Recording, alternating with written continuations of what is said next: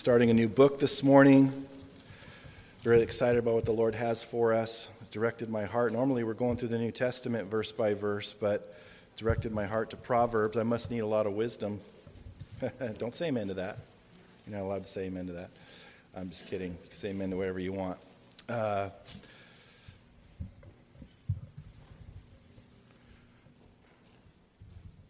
By the way, we do have Bibles. If you don't have a Bible, we have Bibles in the back there. Gary has them back there. Just raise your hand if you need a Bible. We don't put them on the screens and all those things. We want you to see it for yourself and with your own eyes and all of that. So, all right. Proverbs chapter 1. Let's begin in verse 1. The Proverbs of Solomon, the son of David, king of Israel. To know wisdom and instruction, to perceive the words of understanding, to receive the instruction of wisdom, justice, judgment, and equity, to give prudence to the simple, to the young man knowledge and discretion. A wise man will hear and increase learning, and a man of understanding will attain wise counsel, to understand a proverb and an enigma, the words of the wise and their riddles. The fear of the Lord is the beginning of knowledge, but fools despise wisdom and instruction. My son, hear the instruction of your father, and do not forsake the law of your mother, for they will be a graceful ornament on your head and chains about your neck. My son, if sinners entice you, do not consent. If they say, come with us, let us lie in wait to shed blood. Let us lurk secretly for the innocent without cause. Let us swallow them alive like Sheol, and whole like those who go down to the pit. We shall find all kinds of precious possessions. We shall fill our houses with spoil. Cast in your lot among us. Let us all have one purse. My son, do not walk in the way with them. Keep your foot from their path. For their feet run to evil, and they make haste to shed blood. Surely in vain the net is spread in the sight of any bird. But they lie in wait for their own blood. They lurk secretly for their own lives. So are the ways of everyone who is greedy for gain. It takes away the life of its owners. Wisdom calls aloud outside. She raises her voice in the open squares. She cries out in the chief concourses. At the openings of the gates in the city, she speaks her words. How long, you simple ones, will you love simplicity? For scorners delight in their scorning, and fools hate knowledge. Turn at my rebuke. Surely I will pour out my spirit on you. I will make my words known to you. Because I have called you, and you refused. I have stretched out my hand, and no one regarded. Because you disdained all my counsel, and would have none of my rebuke. I also will laugh at your calamity. I will mock when your terror comes. When your terror comes like a storm, and your destruction comes like a whirlwind, when distress and anguish come upon you, then they will call on me, but I will not answer. They will seek me diligently, but they will not find me, because they hated knowledge and did not choose the fear of the Lord. They would have none of my counsel and despised my every rebuke. Therefore they shall eat the fruit of their own way and be filled to the full with their own fancies. For the turning away of the simple will slay them, and the complacency of fools will destroy them. But whoever listens to me will dwell safely and will be secure without fear of evil. Let's pray together. Father, thank you for your word. Thank you, Jesus, as you said that your words are spirit and they are life. Thank you, Father, that they are eternal. Jesus, you said that heaven and earth will pass away, but my words will never pass away. And we count it a privilege as your disciples, demonstrating we're your disciples by continuing in your word, to be able to be taught by you through your Holy Spirit. We ask, Father, now that you would instruct us, that you would make application of these verses by your Spirit. Thank you that you're so proficient at helping us understand your word and helping us to obey your word. We recognize, Lord, you measure our spiritual maturity by what we obey, not merely what we have in our minds and our hearts. We ask, Lord, that you would come upon us and teach us, and that you would do your work as only you can. As we pray that you set this time aside for your holy use. We commit it to you in Jesus' name. Amen. Please be seated. It's exciting to start a new book. I'm always excited to start a new book of the Bible. There's something about just beginning it together as a family, as a church, where we're all going through it together, verse by verse. I'm excited, youth, that you're here. Where's the youth of America? Raise your hand here. Vicky just raised her hand. But I'm thankful for you, youth, and I'm glad you're in here. And the reason why you're in here is in part because a lot of these first few Proverbs are to youth, or at least they have great application to youth. And so I've really felt strongly about having you here. So I'll be calling upon you, to making sure you're awake. I'll be calling you out by name. I'm just kidding. I won't do that. But I'm thankful that you're here. So we're excited about starting the book of Proverbs. You know, we all know some Proverbs, some of them better than others. I've thought of a few. There's no use crying over spilled milk. That was the best I could come up with. I'm sure you could think of some better ones, but there's don't put all your eggs in one basket. There's you can't teach an old dog new tricks. This is one that I've had a problem with understanding at times. A bird in the hand is worth two in the bush, okay? I'm sure that's true, but I'm not sure exactly how that's true. Where there's a will, there's a way. I'm not saying these are all true, but they're proverbs, and there's a lot of different religions and people that have taught different proverbs. Facts are stubborn things. That's another one. That's sometimes politicians don't like that when facts are stubborn things. They don't want to deal with facts and reality and so forth. You cannot have your cake and eat it too. Now, I've proven that wrong. I think you can have your cake and you can eat it too, or two or three or four if you want. But these are supposed to be able to help us with life, these proverbs. And people have different standards by which they judge wisdom. The beauty for us is that we have God's word, and it's full of wisdom. And it's not like worldly wisdom, because the Bible describes that there's a worldly wisdom. And it also describes that there's a wisdom from above. James, in chapter 3, verses 15 through 17, said this wisdom, he's talking about worldly wisdom, this wisdom does not descend from above, but is earthly, sensual, demonic.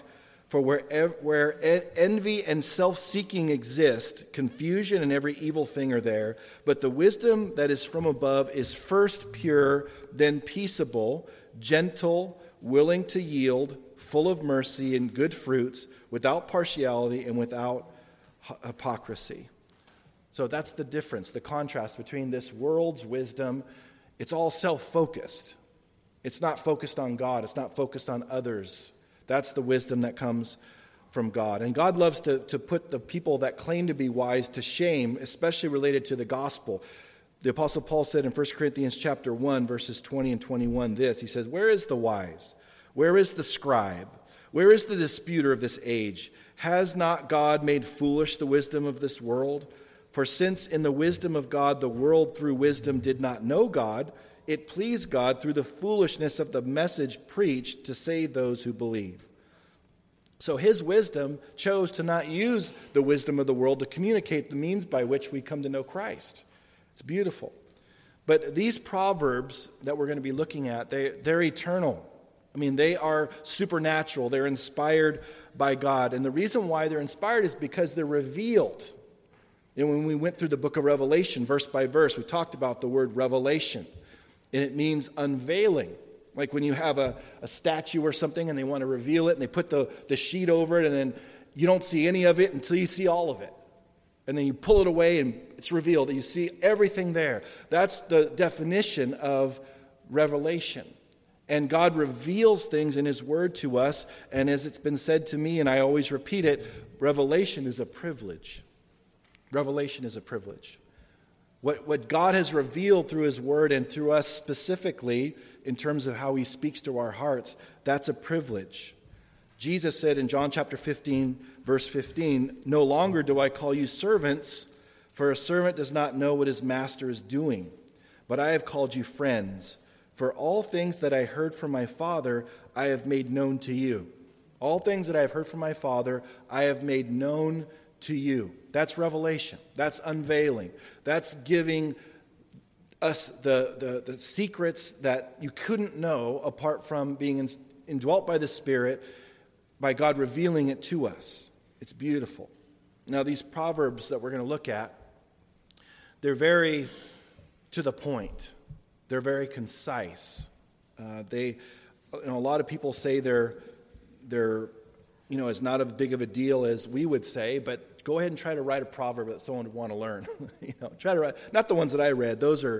That's craziness, but one that's really good that you'd go, wow, I want to write that down. Hold on, you said what? And I want to write that truth down. I mean, just come up with one of those.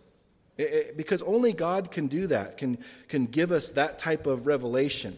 There are different types of proverbs that we'll look at. There's contrasting proverbs where the first part of it says if you're one way, and then but so and so, and then this, and then so it's contrasting two different ideas. There's kind of these long, they call them kind of sermonic or discourse proverbs, where they're longer in nature. They explain a lot more about things. They go on and on. They're not just a little this and that. They're a whole teaching in a proverb. I love those as well. There's also ones that go together. Like one proverb will be right next to another one, and they'll be complementary. And then lastly, there's the ones that just have one proverb in one verse, and that's it. They're not long. They're just to the point. And so we're going to see a lot of different proverbs as we go through all these proverbs in this book. Now, most of these proverbs were written by Solomon. If you're new to the Bible, Solomon was one of King David's sons, many sons, and he was the second one born with Bathsheba. The first one died as an infant. This is a result of David's infidelity and so forth. And then he had Solomon. And Solomon, as we're told in Scripture, was the wisest man who ever lived. And of course, we know apart from the Lord Jesus, he's the wisest man who ever lived. And I want to read to you a passage from 1 Kings. In fact, why don't you turn there? Turn over to 1 Kings chapter 4, and we'll look at this together before we get with our verses. 1 Kings chapter 4.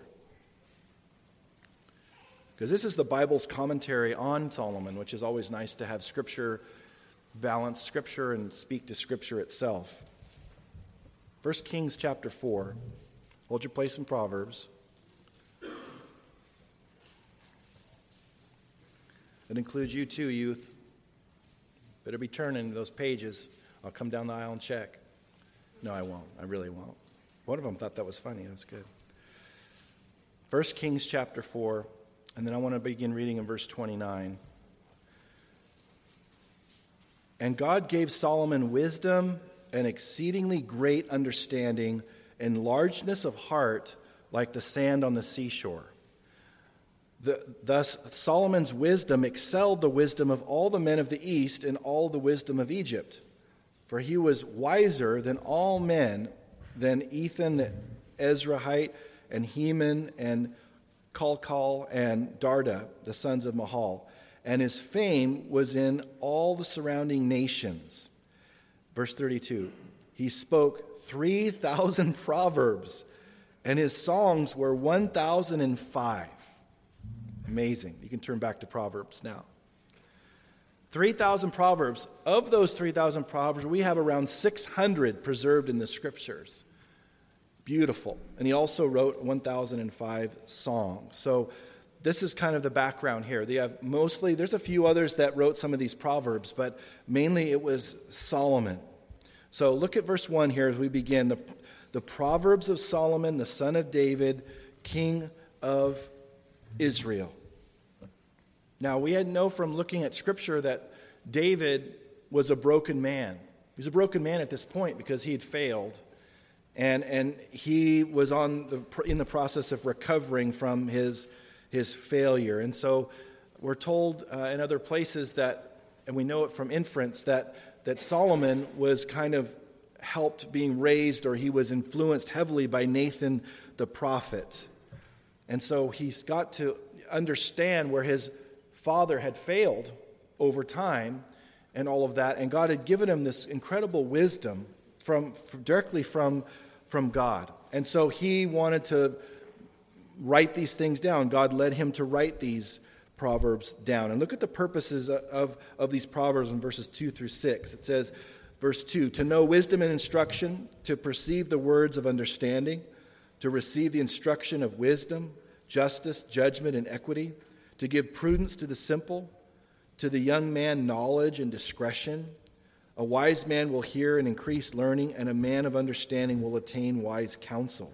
To understand a proverb and an enigma, the words of the wise and their riddle. So now in verse 2, it says to know wisdom and instruction. And that's literally, in the Hebrew, that's for knowing wisdom. It's not just a one-time thing. It's for learning. It's increasing in knowledge with wisdom. It's an ongoing process. Think of the most wise people that you know. They're usually very interested in learning more.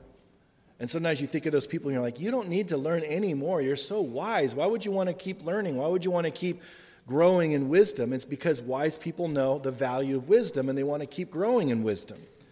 And so that's what it's talking about there. Its purpose is to have this process of knowing wisdom and instruction. And notice verse 3, to receive the instruction of justice, judgment, and equity. It takes someone that's wise. Usually when you go to a judge, when you go before a judge, there's wisdom that you're expecting there. There's knowledge of the law, of course, but there's wisdom there as well. And so we need to know these proverbs because we need to know how to execute justice or think about justice, how God thinks about justice and so forth, and proper judgment and being fair. That's what equity means, to be fair, and all of that. Then he says to give prudence to the simple. That's us. I don't know if you knew that, if you recognize yourself in there, but we're the simple. We're not the PhDs, most of us here. We're the simple. To give prudence, that's proper judgment. That's a way to be able to have restraints put on us properly because we need it, to make decisions and have our actions be all about the right choices. And it's a beautiful. But then he says, a man of to the young man, knowledge and discretion. You young men here, this is for you. It's also for us. But you young men and young ladies, to know knowledge, to know discretion, to be saved. You don't have to go through the things that other people go through being young. You don't have to learn the hard way. You can learn from God's word the right way. You can learn from other people's mistakes. And it's beautiful. And notice in verse 5, learning is not just for the ignorant. It says, a wise man will hear and increase learning. Again, wise men know the value of wisdom. And a man of understanding will attain wise counsel. He's a man of understanding, a man that already knows something, a man that's already knowledgeable. He will seek wise counsel. Wise men will seek out wise men, people, to be able to understand something better. And that's what these proverbs are for, to help us to learn how to learn, to be able to value information and wisdom and know how to find it, know how to discern it. And look in verse 6, he says, to understand a proverb. You can know a proverb and read it, but to understand it, to be able to really know it, and an enigma is like a puzzle, to be able to understand those things. And notice at the end of verse 6, the words of the wise and their riddles, to be able to understand what the wise are telling us. It takes wisdom to understand wise people sometimes, to be able to recognize what they're saying and to understand it. Now notice in verse 7, there's a starting point related to God's revealed knowledge. Look at verse 7. The fear of the Lord is the beginning of knowledge, but fools despise wisdom and instruction. So how much can we know apart from the Lord and having a fear? Now this fear, especially young people that are listening to me right now, that are not tuning me out, that are listening. The fear of the Lord is that awe. It's that recognition of who God is, and you are not afraid in the sense of what He's going to do to you, but you're in awe or fearful in the sense of that respect and that awe of how great He is. The fear of the Lord is the beginning of knowledge. You can't have an expert in knowledge and not have any acknowledgement of the Lord. It's the beginning of knowledge right here. But notice he says, but fools despise wisdom and instruction. No, we're told the fear of the Lord is to hate evil in Proverbs 8. We're going to see in the 8th chapter that the fear of the Lord is to hate evil, pride and arrogance in the evil way, and the perverse mouth I hate. Counsel is mine, and sound wisdom I am understanding, I have strength. So the fear of the Lord includes loving holiness, Especially you young people, God wants you to be holy. You're inundated all the time with all this stuff out in the world. We all are. And God wants you to be spared all of the heartache and the pain that comes as a result of giving into those things. Psalm 128 says, "Blessed is everyone who fears the Lord, who walks in his ways." Walking in his ways is to walk in wisdom, and to walk in wisdom is to walk in his ways. You can't walk in the ways of the Lord without walking in wisdom, because God is so wise. And we're told at the end of verse 7 that fools despise wisdom and instruction. What is a fool? Mr. T pitied him. Remember that? Pity the fool. Those of you that are older remember that a little bit. I remember that. David just said, "Really? Yeah. I mean, I'm sorry, but what is a fool?" See, we think sometimes a fool is someone that's not smart or unintelligent. That's not true at all. You can have fools that are geniuses. See, a biblical fool, and I mean by that as a biblical definition, is someone that they have a heart condition which refuses to do the right thing. It's not that they don't know what to do, it's that they refuse to do the right thing. They will not do it. And that's why in part he's speaking to young people here, because young people sometimes automatically think they know the best way to do something, and they have about, a few years experience since they were, 5? and they automatically assume. Sometimes their default setting is to immediately disagree with the adult, automatically. Their first word out of their mouth is, no, that's not true. And what experience do you have? You want to help them see that there's wisdom waiting for them if they would just be humble and they would just listen. But it's true for all of us. You don't have to be young. See, any position or place that we find ourselves in, we need to ask, "Lord, what are you trying to teach me here? What's the wisdom that you're trying to help me to understand?" And notice he says, "My son," at the beginning of verse 8. "My son, hear the instruction of your father, and do not forsake the law of your mother." Young people, he says it over again in the scriptures, to listen to your parents, to obey your parents, to see them as an asset, see them as someone that knows what is coming your way, how to handle life and all of that. Be submissive to your parents. We have to listen to our parents. We have to listen to those that are placed in authority over us. And the father here, notice in verse 8, the instruction of your father, that the idea is the discipline of your father, the disciplinary instruction. That's why we need to instruct our children and our grandchildren, and we need to help them see what's the right way and help them understand the right things to do and all of that. They have to heed that, but we have to do it. Sometimes fathers are AWOL and they don't do it. They're not the disciplinarian. They're not the ones that are laying out the standards and all of that. And it says to not forsake the law of your mother, the instruction of your mother. The most influential people on the face of the earth, I believe, are moms. And they have to be able to say those things that are, exactly what the kid is supposed to hear and the person's supposed to hear, and it needs to be heeded. Very important. Notice in verse 9 the result of this, especially for you young people. Look at verse 9. "For they will be a graceful ornament on your head and chains about your neck." That's something that you probably don't want on you right now. Thinking about an ornament on your head and a chains around your neck, but that was an expression of honor back then. And so you have to recognize that God has set things up in a way that you can be blessed by listening to the wisdom of your parents and the instruction of your parents and grandparents and all of that. It's beautiful. So he adds to it in verse 10, "My son, if sinners entice you, do not consent." If sinners entice you, do not consent. Don't go along with them. We have to be careful with who we allow into our lives. Verse 11, "If they say, 'Come with us, let us lie in wait to shed blood. Let us lurk secretly for the innocent without cause.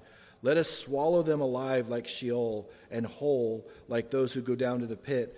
We shall find all kinds of precious possessions. We shall fill our houses with spoil.'" And notice the words us. It says us. Come, let us. Come let us lurk. Come let us lie in wait. And it says we. These are groups of people that are enticing us. We have to be careful who we're around. We have to be careful what company we keep. In Corinthians it says, evil company corrupts good morals.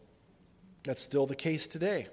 Evil company corrupts good morals. Even if we're older, we have to be careful who we're around all the time. Who are our friends? Who are the ones that we're spending the most amount of time with? And we obviously have to be around unbelievers to be able to preach the gospel, but we still have to be properly influenced with other believers and encouraged. So we need to know, parents, we need to know our kids' friends.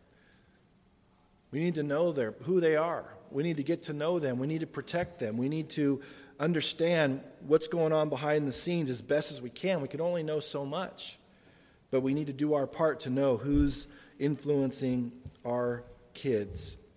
Verse 14, cast in your lot among us, let us all have one purse.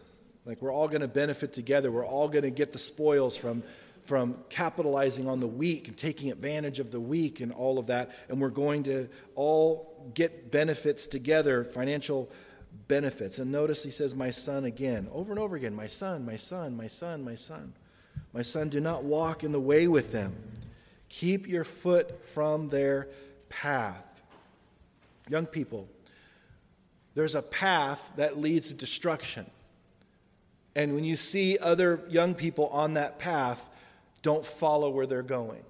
Have the strength, have the boldness to say, I'm not going that direction. That's not what my life's about. Because you're going to suffer the consequences if you go the same direction that they're going.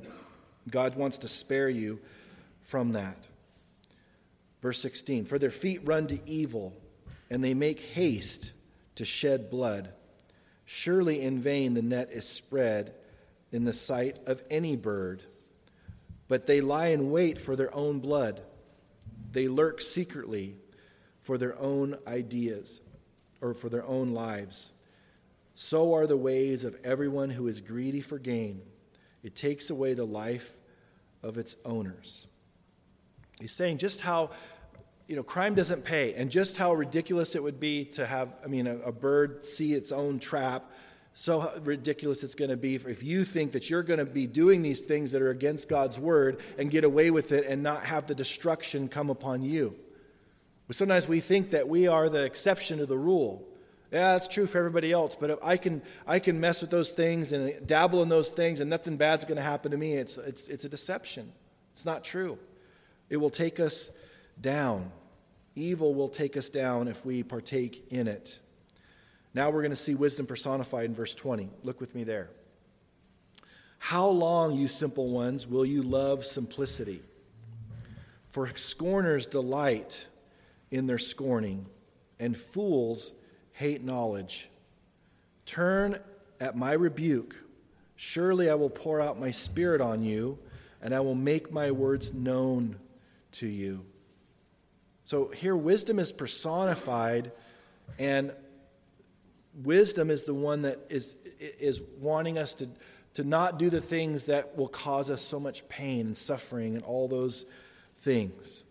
What incredible grace that we have been given. Just the opportunity and the capacity to be able to live a different kind of life if we follow after Christ and follow after what he says to do. Because he has laid his plan out for us in his word. He's laid everything out. How to live, the abundant life.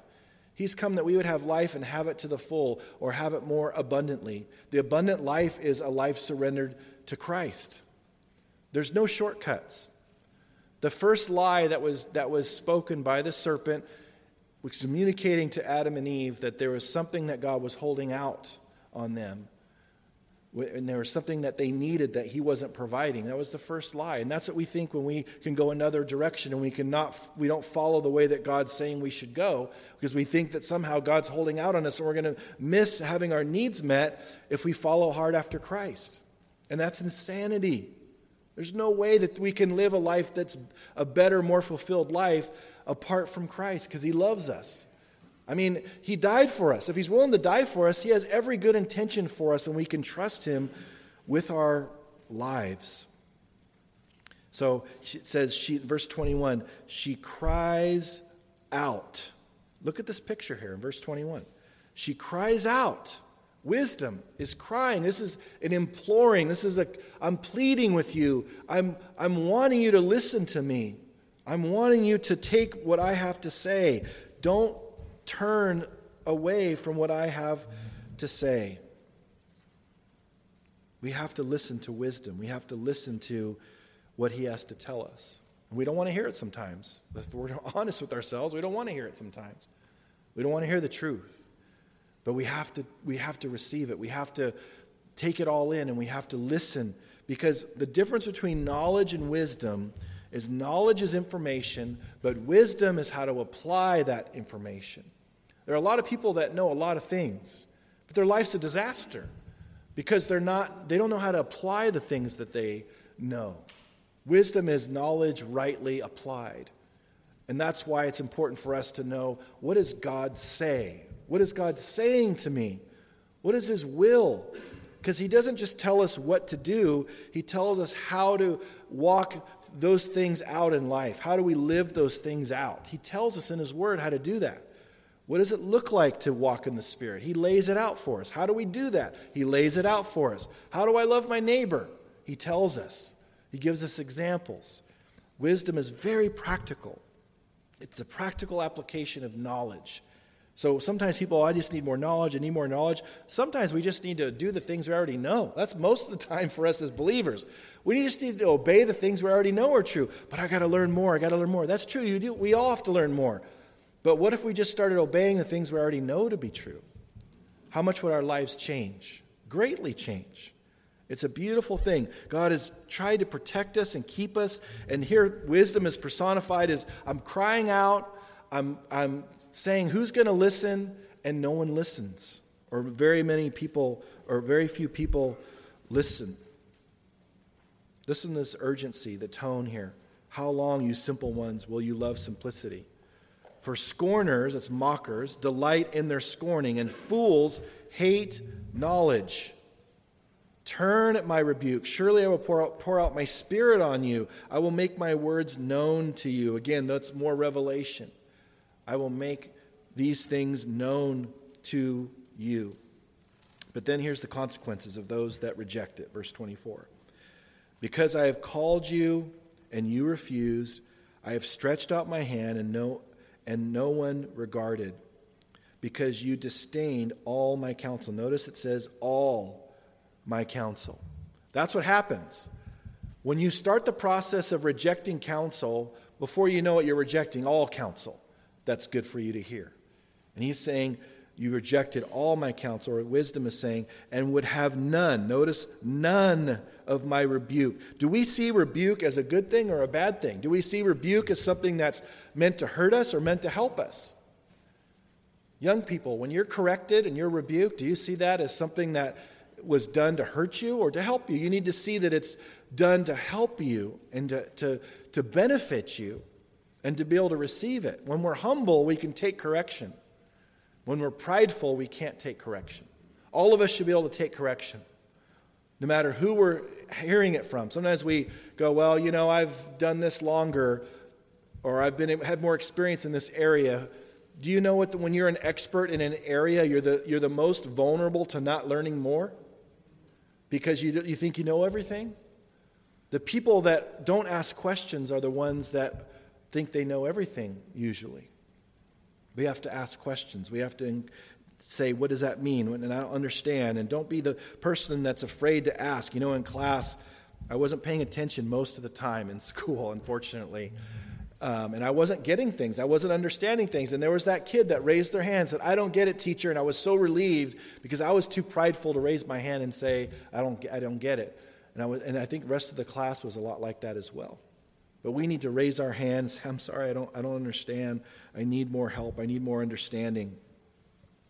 Verse 26, I also will laugh at your calamity. I will mock when your terror comes.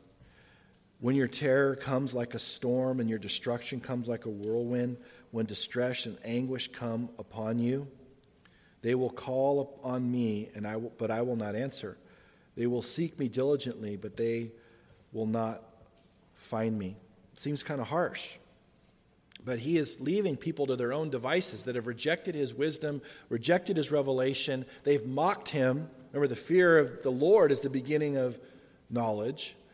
And they haven't had that fear. They've mocked God. They've said, I don't want anything to do with him. I don't want your wisdom. I don't want anything that you want to say to me. And as a result of that, he's going to leave them to their own fate. Verse 29. Because they hated knowledge and did not choose the fear of the Lord. Notice that word choose there in verse 29. We have a choice. We can either choose the fear of the Lord or we can choose to go our own way, demonstrating that we're a fool. Because fools receive instruction or reject instruction. They hate correction. There's Proverbs. I remember the first time I read, I don't know if it's Proverbs 12 or where it is, but he who rejects instruction is stupid. And I'm like, whoa, that's pretty bold. it's pretty direct there. But he wants us to choose the fear of the Lord. We don't want to hate knowledge. We want to choose him and what he is saying. Verse 30. They would have none, notice the word none, would have none of my counsel and despised my every rebuke. That's harsh. That's the heart that doesn't want to submit at all. Verse 31, therefore, and we always have to ask what the therefore is there for. Therefore they shall eat the fruit of their own way and be filled to the full with their own fancies. And see, the imagery here is that they've been planting something. They've been sowing. They've been sowing seed of disobedience and not being teachable and all of that. And the fruit of their own way is destruction. That's what the scriptures say. There's a way that seems right to a man, but in the end, it leads to destruction. That's the scriptures. So sometimes we think we're smarter than God. Sometimes we think, I know a better way to do things. I can do this little shortcut. I don't have to obey his word. And we end up suffering as a result of that. And God's trying to spare us from that by having wisdom, in a sense, from Proverbs, yelling at us, crying out, listen to me, I have wisdom for you. If you would just heed it, don't reject it. And there's value in it, but we sometimes reject all of that. And so we'll be filled full. Notice it says full, and be filled to the full with their own fancies. It's been said, if we don't say thy will be done, in the end, he will say thy will be done to us. If we want our will now and will not receive him and will not submit our lives to him, we won't say thy will be done right now, then he will say, so be it. In the end, and this is not what he wants, but he'll say, okay, your will be done. You don't want anything to do with me? You know what's funny is that people, they want to go to heaven, and they say they're on their way to heaven, but they want nothing to do with God now at all. They want nothing to do with him. Why do you want to live with him forever? If you don't want anything to do with him now, why would you want, and why do you think you would be going to heaven? God's not going to make you go to heaven if you don't want to go to heaven. He's going to honor that decision. And talk about conviction. Being in heaven is going to be a lot of what you don't like if you don't like the things of the Lord. So we have to recognize that. We have to recognize that God wants us to say right now, thy will be done. I want to use your wisdom. I want to use your revelation. I want to take advantage of what you're trying to tell me. I want to not just be a hearer of the word, but I want to be a doer of the word. I want to demonstrate that I'm a true disciple of yours. That's what God wants for our lives, each and every one of our lives. And he gives us all of heaven's resources to be able to walk in that. Because we don't have the power in our own lives to do that. We still retained a sinful nature when we receive Christ. We still have that sinful nature. And that sinful nature wants to have control and wants to feed its passions, and it wants to be powerful. And we have to starve the sinful nature, starve the flesh. But if we walk in the Spirit, we will not gratify the lusts of the flesh. Again, it doesn't say do not gratify the lust of the flesh and you'll walk in the Spirit. We have to seek him first, abide in him, and he'll bear fruit through our lives. But it happens so much more easily than we think it can because we're trying so hard. We don't need to try. We just need to abide. We need to rest in him, live in him, commune with him, and let him live his life through us. And he will bear beautiful fruit, the fruit of the Spirit, and we won't have the fruit of our own way, like it says in verse 31. We will reap if we sow to destruction. The Apostle Paul said in Galatians chapter 6, verses 7 and 8, do not be deceived. God is not mocked. For whatever a man sows, that he will also reap. For if he who sows to his flesh will of the flesh reap corruption, but he who sows to the Spirit will of the Spirit reap everlasting life. We're always planting something.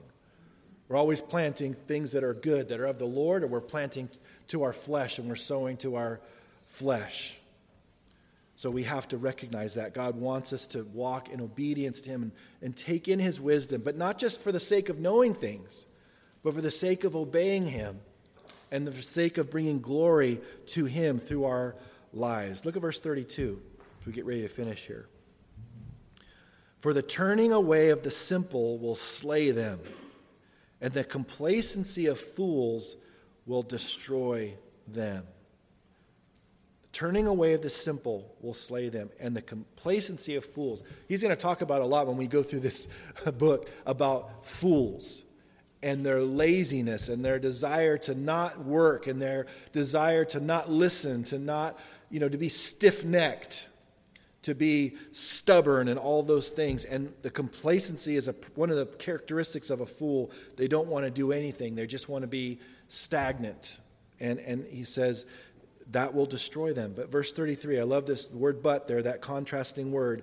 But whoever listens to me will dwell safely and will be secure without fear of evil. We want that, don't we? We want to live safely. We want to live secure. We want to be without fear of evil. Well, then listen to wisdom. She's calling out for us.